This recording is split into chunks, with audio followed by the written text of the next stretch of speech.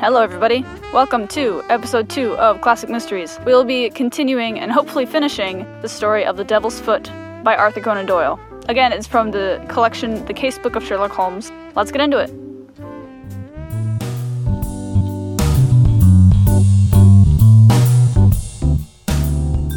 So we left off as Dr. Sterndale, the famous lion hunter guy, was talking to Sherlock Holmes, and he left in a huff because Holmes would not tell him anything about his suspicions. The famous doctor strode out of our cottage in considerable ill humor, and within 5 minutes Holmes had followed him. I saw no more until the evening, when he returned with a slow step and a haggard face, which assured me that he had made no great progress with his investigation. He glanced at a telegram which awaited him and threw it into the grate. "Well, that's not very polite of him." "From the Plymouth Hotel, Watson," he said. "I learned the name of it from the vicar, and I wired to make certain that Dr. Leon Sterndale's account was true. It appears that he did indeed spend last night there, and that he has actually allowed some of his baggage to go into Africa while he returned to be present at this investigation. What do you make of that, Watson?" "He is deeply interested." "Deeply interested, yes. There is a thread here which we had not yet grasped, and which might lead us through the tangle. Cheer up, Watson, for I'm very sure that our material has not yet all come to hand. When it does, we may soon leave our difficulties behind us." Little did I think how soon the words of Holmes would be realized, or how strange and sinister would be that new development which opened up an entirely fresh line of investigation. You know it's going to be good when Watson describes it as strange and sinister. Although I guess he's the kind of guy to call everything strange and sinister, so... I was shaving at my window in the morning when I heard the rattle of hooves, and looking up, I saw a dog cart coming at a gallop down the road. It pulled up at our door, and our friend, the vicar, sprang from it and rushed up our garden path. Holmes was already dressed, and we hastened down to meet him. Our visitor was so excited that he could hardly articulate, but at last, in gasps and bursts, his tragic story came out of him. "We are devil-ridden, Mr. Holmes. My poor parish is devil-ridden," he cried. "Satan himself is loose in it. We are given over into his hands." He danced about in his agitation, a ludicrous object if it were not for his ashy face and startled eyes. Finally, he shot out his terrible news. "Mr. Mortimer Tregennis died during the night, and with exactly the same symptoms as the rest of his family." Holmes sprang to his feet, all energy in an instant. "Can you fit us both into your dog cart?" "Yes, I can." "Then, Watson, we'll postpone our breakfast. Mr. Roundhay, we are entirely at your disposal." "Hurry, hurry, before things get disarranged!" The lodger occupied 2 rooms at the vicarage which were in an angle by themselves, the one above the other. Below was a large sitting room, above his bedroom. They looked out upon a croquet lawn which came up to the windows. We had arrived before the doctor or the police, so that everything was absolutely undisturbed. Let me describe exactly the scene as we saw it upon that misty March morning. It has left an impression which can never be effaced from my mind. The atmosphere of the room was of a horrible and depressing stuffiness. The servant had first entered had thrown up the window, or it would have been even more intolerable. This might partly be due to the fact that a lamp had stood flaring and smoking on the center table. Beside it sat the dead man, leaning back in his chair, his thin beard projecting, his spectacles pushed up on his forehead, and his lean, dark face turned towards the window and twisted into the same distortion of terror which had marked the features of his dead sister. His limbs were convulsed and his fingers contorted as though he had died in a very paroxysm of fear. He was fully clothed, though there were signs that his dressing had been done in a hurry. We had already learned that his bed had been slept in, and the tragic end had come to him in the early morning. One realized the red-hot energy which underlay Holmes's phlegmatic exterior when one saw the sudden change which came over him from the moment that he entered the fatal apartment. In an instant he was tense and alert, his eyes shining, his face set, his limbs quivering with eager activity. He was out on the lawn, in through the window, round the room, and up into the bedroom, for all the world like a dashing foxhound drawing a cover. This is like Christmas morning for Sherlock Holmes right now. He is beyond excited. I don't know, okay, maybe not excited, but at least energetic. In the bedroom, he made a rapid cast around and ended by throwing open the window, which appeared to give him some fresh cause for excitement, for he leaned out of it with loud ejaculations of interest and delight. Then he rushed down the stair, out through the open window, threw himself upon his face on the lawn, sprang up and into the room once more, all with the energy of the hunter who was at the very heels of his quarry. So I was thinking, in both cases, when Mortimer's family died and when he died, the first thing that the housekeeper/servant did when they saw it was open the window. That means that both rooms were stuffy. That means it might have been like a gas sort of thing. I know. I'm a genius. He carefully scrutinized with his lens the talc shield which covered the top of the chimney and scraped off some of the ashes which adhered to its upper surface, putting some of them into an envelope which he placed in his pocketbook. So considering that Holmes has been probably looking at a lot of things and going into a lot of rooms, the fact that it specifically mentions how he looks at the candle probably means that the candle was the one producing the gas, or something similar, because it doesn't usually go into detail about something that doesn't matter to the story. Finally, just as the doctor and the official police put in an appearance, he beckoned to the vicar and we all three went out upon the lawn. "I'm glad to say that my investigation has not been entirely barren," he remarked. "I cannot remain to discuss the matter with the police, but I should be exceedingly obliged, Mr. Roundhay, if you would give the inspector my compliments and direct his attention to the bedroom window and to the sitting room lamp. Each is suggestive, and together they are almost conclusive. I'm telling you guys, it's the lamp. It's making poisony, gassy stuff. And the servants just didn't die because they weren't in it for long enough when they opened the window, you know? And then they ventilated it all out. If the police would desire further information, I shall be happy to see any of them at the cottage. And now, Watson, I think that, perhaps, we shall be better employed elsewhere." So right now, my suspicion is that it's the lion hunter guy. I don't know why, but he's the only other character that I still think is suspicious.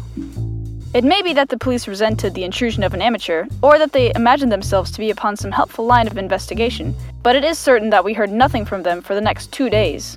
During this time, Holmes spent some of his time smoking and dreaming in the cottage, but a greater portion in country walks which he undertook alone, returning after many hours without remark as to where he had been. One experiment served to show me the line of his investigation. He had bought a lamp which was the duplicate of the one which had burned in the room of Mortimer Tregennis on the morning of the tragedy. This he filled with the same oil as that they used at the vicarage, and he carefully timed the period which it would take to be exhausted. Another experiment which he made was of a more unpleasant nature, one which I am not likely to ever forget. Holmes, I swear, if you tried to recreate the night of the murder by literally poisoning yourself... Okay, I guess I actually wouldn't be that surprised because you've done it before, but that doesn't mean it's good! "You will remember, Watson," he remarked one afternoon, "that there is a single common point of resemblance in the varying reports which have reached us. This concerns the effect of the atmosphere of the room in each case upon those who had first entered it." Oh my goodness, I'm psychic.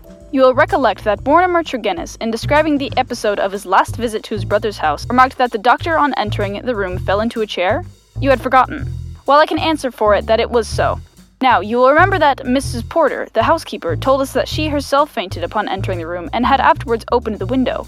In the second case, that of Mortimer Tregennis himself, you cannot have forgotten the horrible stuffiness of the room when we arrived, though the servant had thrown open the window. That servant, I found upon inquiry, was so ill that she had gone to her bed. You'll admit, Watson, that these facts are very suggestive.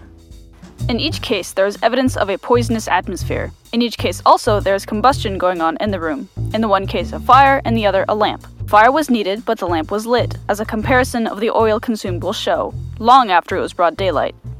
Why? Surely because there is some connection between the three things: the burning, the stuffy atmosphere, and finally, the madness or death of those unfortunate people. That is clear, is it not? It would appear so. At least we may accept it as a working hypothesis. We will suppose, then, that something was burned in each case which produced an atmosphere causing strange toxic effects. Very good. In the first instance, that of the Tregennis family, this substance was placed in the fire. Now, the window was shut, but the fire would naturally carry fumes to some extent up the chimney. Holmes is on a roll! Hence, one would expect the effects of the poison to be less than in the second case, where there was less escape for the vapor. The result seems to indicate that it was so, since in the first case, only the woman, who had presumably the more sensitive organism, was killed, the others exhibiting that temporary or permanent lunacy which is evidently the first effect of the drug. In the second case, the result was complete. The facts, therefore, seem to bear out the theory of a poison which worked by combustion. With this train of reasoning in my head, I naturally looked about in Mortimer Tregennis' room to find some remains of the substance. The obvious place to look was the talc shelf or smoke guard of the lamp. There, sure enough, I perceived a number of flaky ashes and round the edges a fringe of brownish powder which had not yet been consumed. Half of this I took, as you saw, and I placed it in an envelope. Guys, I knew it was gas. I'm a genius. Why half, Holmes? It is not for me, my dear Watson, to stand in the way of the official police force. I'll leave them all the evidence which I found. The poison still remained upon the talc had they the wit to find it. Now, Watson, we will light our lamp. We will, however, take the precaution to open our window to avoid the premature decease of two very deserving members of society, and you will seat yourself near that open window in an armchair unless, like a sensible man, you determine to have nothing to do with the affair. Like a sensible man? Who is sensible? This is Sherlock Holmes. Oh, you will see it out, will you? I thought I knew my Watson. This chair I will place opposite yours so that we may be the same distance from the poison and face to face. Door we will leave ajar. Each is now in a position to watch the other and to bring the experiment to an end should the symptoms seem alarming. Is that all clear? Well then, I take our powder, or what remains of it, from the envelope, and I lay it above the burning lamp. So, now Watson, let us sit down and await developments. You're giving yourself the drug that killed at least 2 people, and you're just gonna sit and wait developments? I mean, I'm not surprised. They were not long in coming. I had hardly settled in my chair before I was conscious of a thick, musky odor, subtle and nauseous. At the very first whiff of it, my brain and my imagination were beyond all control. A thick, black cloud swirled before my eyes, and my mind told me that in this cloud, unseen as yet, but about to spring out upon my appalled senses, lurked all that was vaguely horrible, all that was monstrous and inconceivably wicked in the universe. Don't do drugs, kids. Vague shapes swirled and swam amid the dark cloud bank, each a menacing and a warning of something coming, the advent of some unspeakable dweller upon the threshold, whose very shadow would blast my soul. Ah yes, his soul will be blasted. Only a drugged mind knows what that means. A freezing horror took possession of me. I felt that my hair was rising, that my eyes were protruding, that my mouth was opened, and my tongue like leather. The turmoil within my brain was such that something must surely snap. I tried to scream and was vaguely aware of some hoarse croak which was my own voice, but distant and detached from myself. At the same moment, in some effort of escape, I broke through that cloud of despair and had a glimpse of Holmes's face, white, rigid, and drawn with horror, the very look which I had seen upon the features of the dead. It was that vision which gave me an instant of sanity and of strength. I dashed from my chair, threw my arms around Holmes, and together we lurched through the door, and an instant afterwards had thrown ourselves down by the grass plot and were lying side by side, conscious only of the glorious sunshine which was bursting its way through the hellish cloud of terror which had girt us in. Slowly it rose from our souls like the mists of a landscape until peace and reason had returned. Oh my gosh, they actually did that? They could have easily died. But then again, Holmes is immortal. Why? Well, because he's Holmes, obviously. And we were sitting upon the grass, wiping our clammy foreheads and looking with apprehension at each other to mark the last traces of that terrific experience which we had undergone. "Upon my word, Watson," said Holmes at last with an unsteady voice, "I owe you both my thanks and an apology. It was an unjustifiable experiment even for oneself, and doubly so for a friend. I am really very sorry." Oh, I just put my best friend through a near-death experience? Oops. You know, I answered with some emotion, for I have never seen so much of Holmes's heart before, that it is my greatest joy and privilege to help you. He relapsed at once into the half-humorous, half-cynical vein which was his habitual attitude to those about him. "It would be superfluous to drive us mad, my dear Watson," said he. "A candid observer would certainly declare that we were so already before we embarked upon so wild an experiment. I confess that I never imagined that the effect could be so sudden and so severe." He dashed into the cottage and, reappearing with the burning lamp held at full arm's length, he threw it among a bank of brambles. "We must give the room a little time to clear. I take it, Watson, that you have no longer a shadow of a doubt as to how these tragedies were produced?" "None whatever. But the cause remains as obscure as before. Come into the arbor here and let us discuss it together. That villainous stuff seems still to linger around my throat. I think we must admit that all the evidence points to this man, Mortimer Tregennis, having been the criminal in the first tragedy, though he was the victim in the second one. We must remember, in the first place, that there is some story of a family quarrel, followed by a reconciliation. Family drama. How bitter that quarrel may have been, or how hollow the reconciliation, we cannot tell. When I think of Mortimer Tregennis, with the foxy face and the small, shrewd, beady eyes behind the spectacles, he is not a man whom I should judge to be of a particularly forgiving disposition. Well, in the next place, you'll remember that this idea of someone moving in the garden, which took our attention for a moment from the real cause of the tragedy, emanated from him. He had a motive in misleading us. Finally, if he did not throw the substance into the fire at the moment of leaving the room, who did so? The affair happened immediately after his departure. Had anyone else come in, the family would certainly have risen from the table. Besides, in peaceful Cornwall, visitors did not arrive after 10 o'clock at night. We may take it then that all the evidence points to Mortimer Tregennis as the culprit. Then his own death was suicide! Well, Watson, it is on the face of it a not impossible supposition. The man who had the guilt upon his soul of having brought such a fate upon his own family might well be driven by remorse to inflict it upon himself. There are, however, some cogent reasons against it. Fortunately, there is one man in England who knows all about it, and I have made arrangements by which we shall hear the facts this afternoon from his own lips. Ah, he is a little before his time. Perhaps you would kindly step this way, Dr. Leon Sterndale. We have been conducting a chemical experiment indoors which has left our little room hardly fit for the reception of so distinguished a visitor. I had heard the click of the garden gate, and now the majestic figure of the great African explorer appeared upon the path. He turned in some surprise towards the rustic arbor in which we sat. Oh, how could I sit my distinguished African explorer tush upon such a rustic chair? You sent for me, Mr. Holmes. I had your note about an hour ago, and I have come, though I really do not know why I should obey your summons. Perhaps we can clear the point up before we separate, said Holmes. Meanwhile, I am much obliged to you for your courteous acquiescence. You will excuse this informal reception in the open air, but my friend Watson and I have nearly furnished an additional chapter to what the papers call the Cornish horror, and we prefer a clear atmosphere for the present. Perhaps, since the matters which we have to discuss will affect you personally in a very intimate fashion, it is as well that we should talk where there can be no eavesdropping. The explorer took his cigar from his lips and gazed sternly at my companion. I am at a loss to know, sir, he said, what you can have to speak about which affects me personally in a very intimate fashion. The killing of Mortimer Tregennis, said Holmes. For a moment I wished that I were armed. Sterndale's fierce face turned to a dusky red, his eyes glared, and the knotted, passionate veins started out in his forehead while he sprang forward with clenched hands toward my companion. Then he stopped, and with a violent effort he resumed a cold, rigid calmness, which was, perhaps, more suggestive of danger than his hot-headed outburst. I have lived so long among savages and beyond the law, said he, that I have got into the way of being a law to myself. You would do well, Mr. Holmes, not to forget it, for I have no desire to do you an injury. Nor have I any desire to do you an injury, Dr. Sterndale. Surely the clearest proof of it is that, knowing what I know, I have sent for you and not for the police. Sterndale sat down with a gasp, overawed for, perhaps, the first time in his adventurous life. There was a calm assurance of power in Holmes's manner which could not be withstood. Our visitor stammered for a moment, his great hands opening and shutting in his agitation. He's the one that killed Mortimer. And Mortimer did the first one, he the second one, because, I don't know, he probably has like an in with the Tregennis family or something. What do you mean? He asked at last. If this is bluff upon your part, Mr. Holmes, you have chosen a bad man for your experiment. Let us have no more beating about the bush. What do you mean? I will tell you, said Holmes. And the reason why I tell you is that I hope frankness may beget frankness. What my next step may be will depend entirely upon the nature of your own defense. My defense? Yes, sir. My defense against what? Against the charge of killing Mortimer Tregennis. Drop the mic, walk away. Sterndale mopped his forehead with his handkerchief.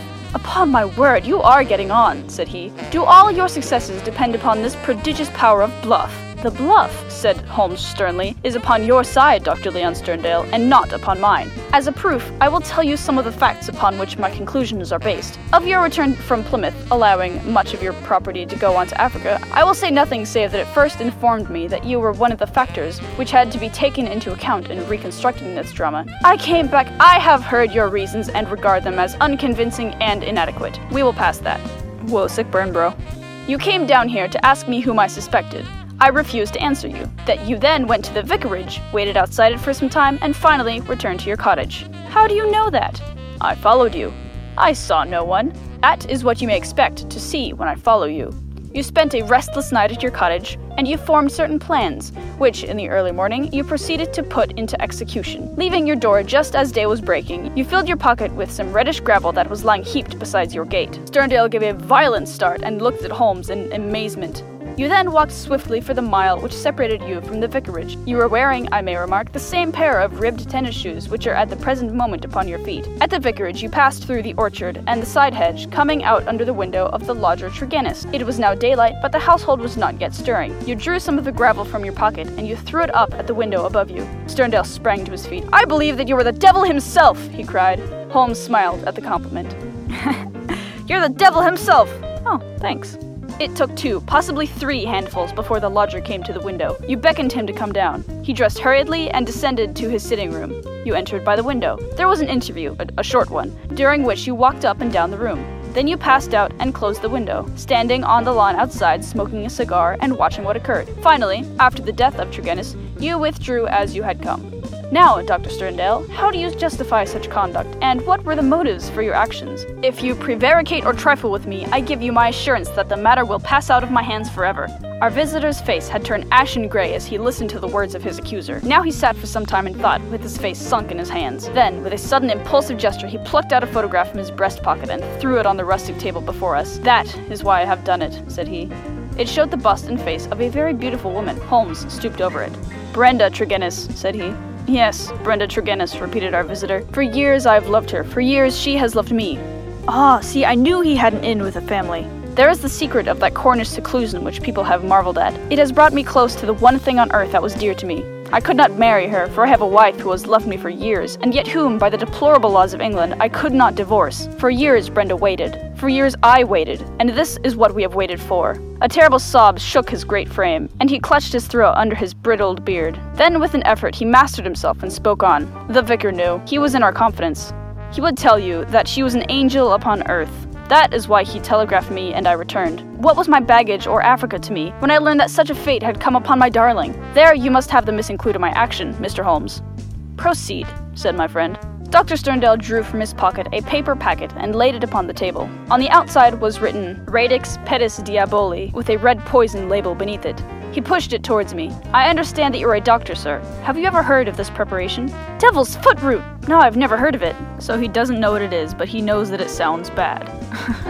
"It is no reflection upon your professional knowledge," said he, "for I believe that, save for one sample in a laboratory at Buda, there is no other specimen in Europe. It has not yet found its way either into the pharmacopoeia or into the literature of toxicology. The root is shaped like a foot, half human, half goat-like, hence the fanciful name given by a botanical missionary. It is used as an ordeal poison by the medicine men in certain districts of West Africa and is kept as a secret among them. This particular specimen I obtained under very extraordinary circumstances in the Umbangi country." He opened the paper as he spoke and disclosed a heap of reddish-brown snuff-like powder. Because nowadays everybody knows what snuff looks like. "Well, sir?" asked Holmes sternly. "I am about to tell you, Mr. Holmes, all that actually occurred, for you already know so much that it is clearly to my interest that you should know all. I have already explained the relationship in which I stood to the Tregennis family. For the sake of the sister, I was friendly with the brothers. There was a family quarrel about money which estranged this man, Mortimer, but it was supposed to be made up, and afterwards I met him, as I did the others. He was a sly, subtle, scheming man, and several things arose which gave me suspicion of him. See, he's just a suspicious-looking guy.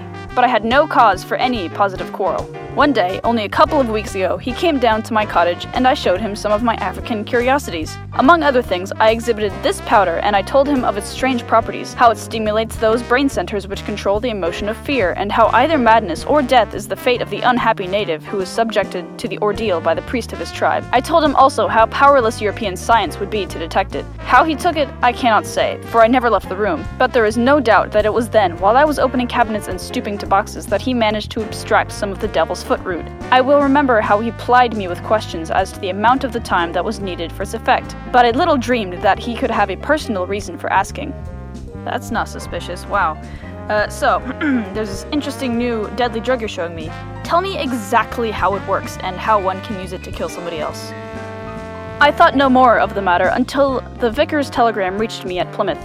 This villain had thought that I would be at sea before the news could reach me, and that I should be lost for years in Africa. But I returned at once. Of course, I could not listen to the details without feeling assured that my poison had been used. I came round to see you on the chance that some other explanation had suggested itself to you, but there could be none. I was convinced that Mortimer Tregennis was the murderer, that for the sake of money, and with the idea, perhaps, that if the other members of his family were all insane, he would be the sole guardian of their joint property. Oh, so his original intention was not to kill them, but only to drive them insane. Wonderful. He had used the devil's foot powder upon them, driven two of them out of their senses, and killed his sister Brenda, the one human being whom I have ever loved, or who has ever loved me. There was his crime.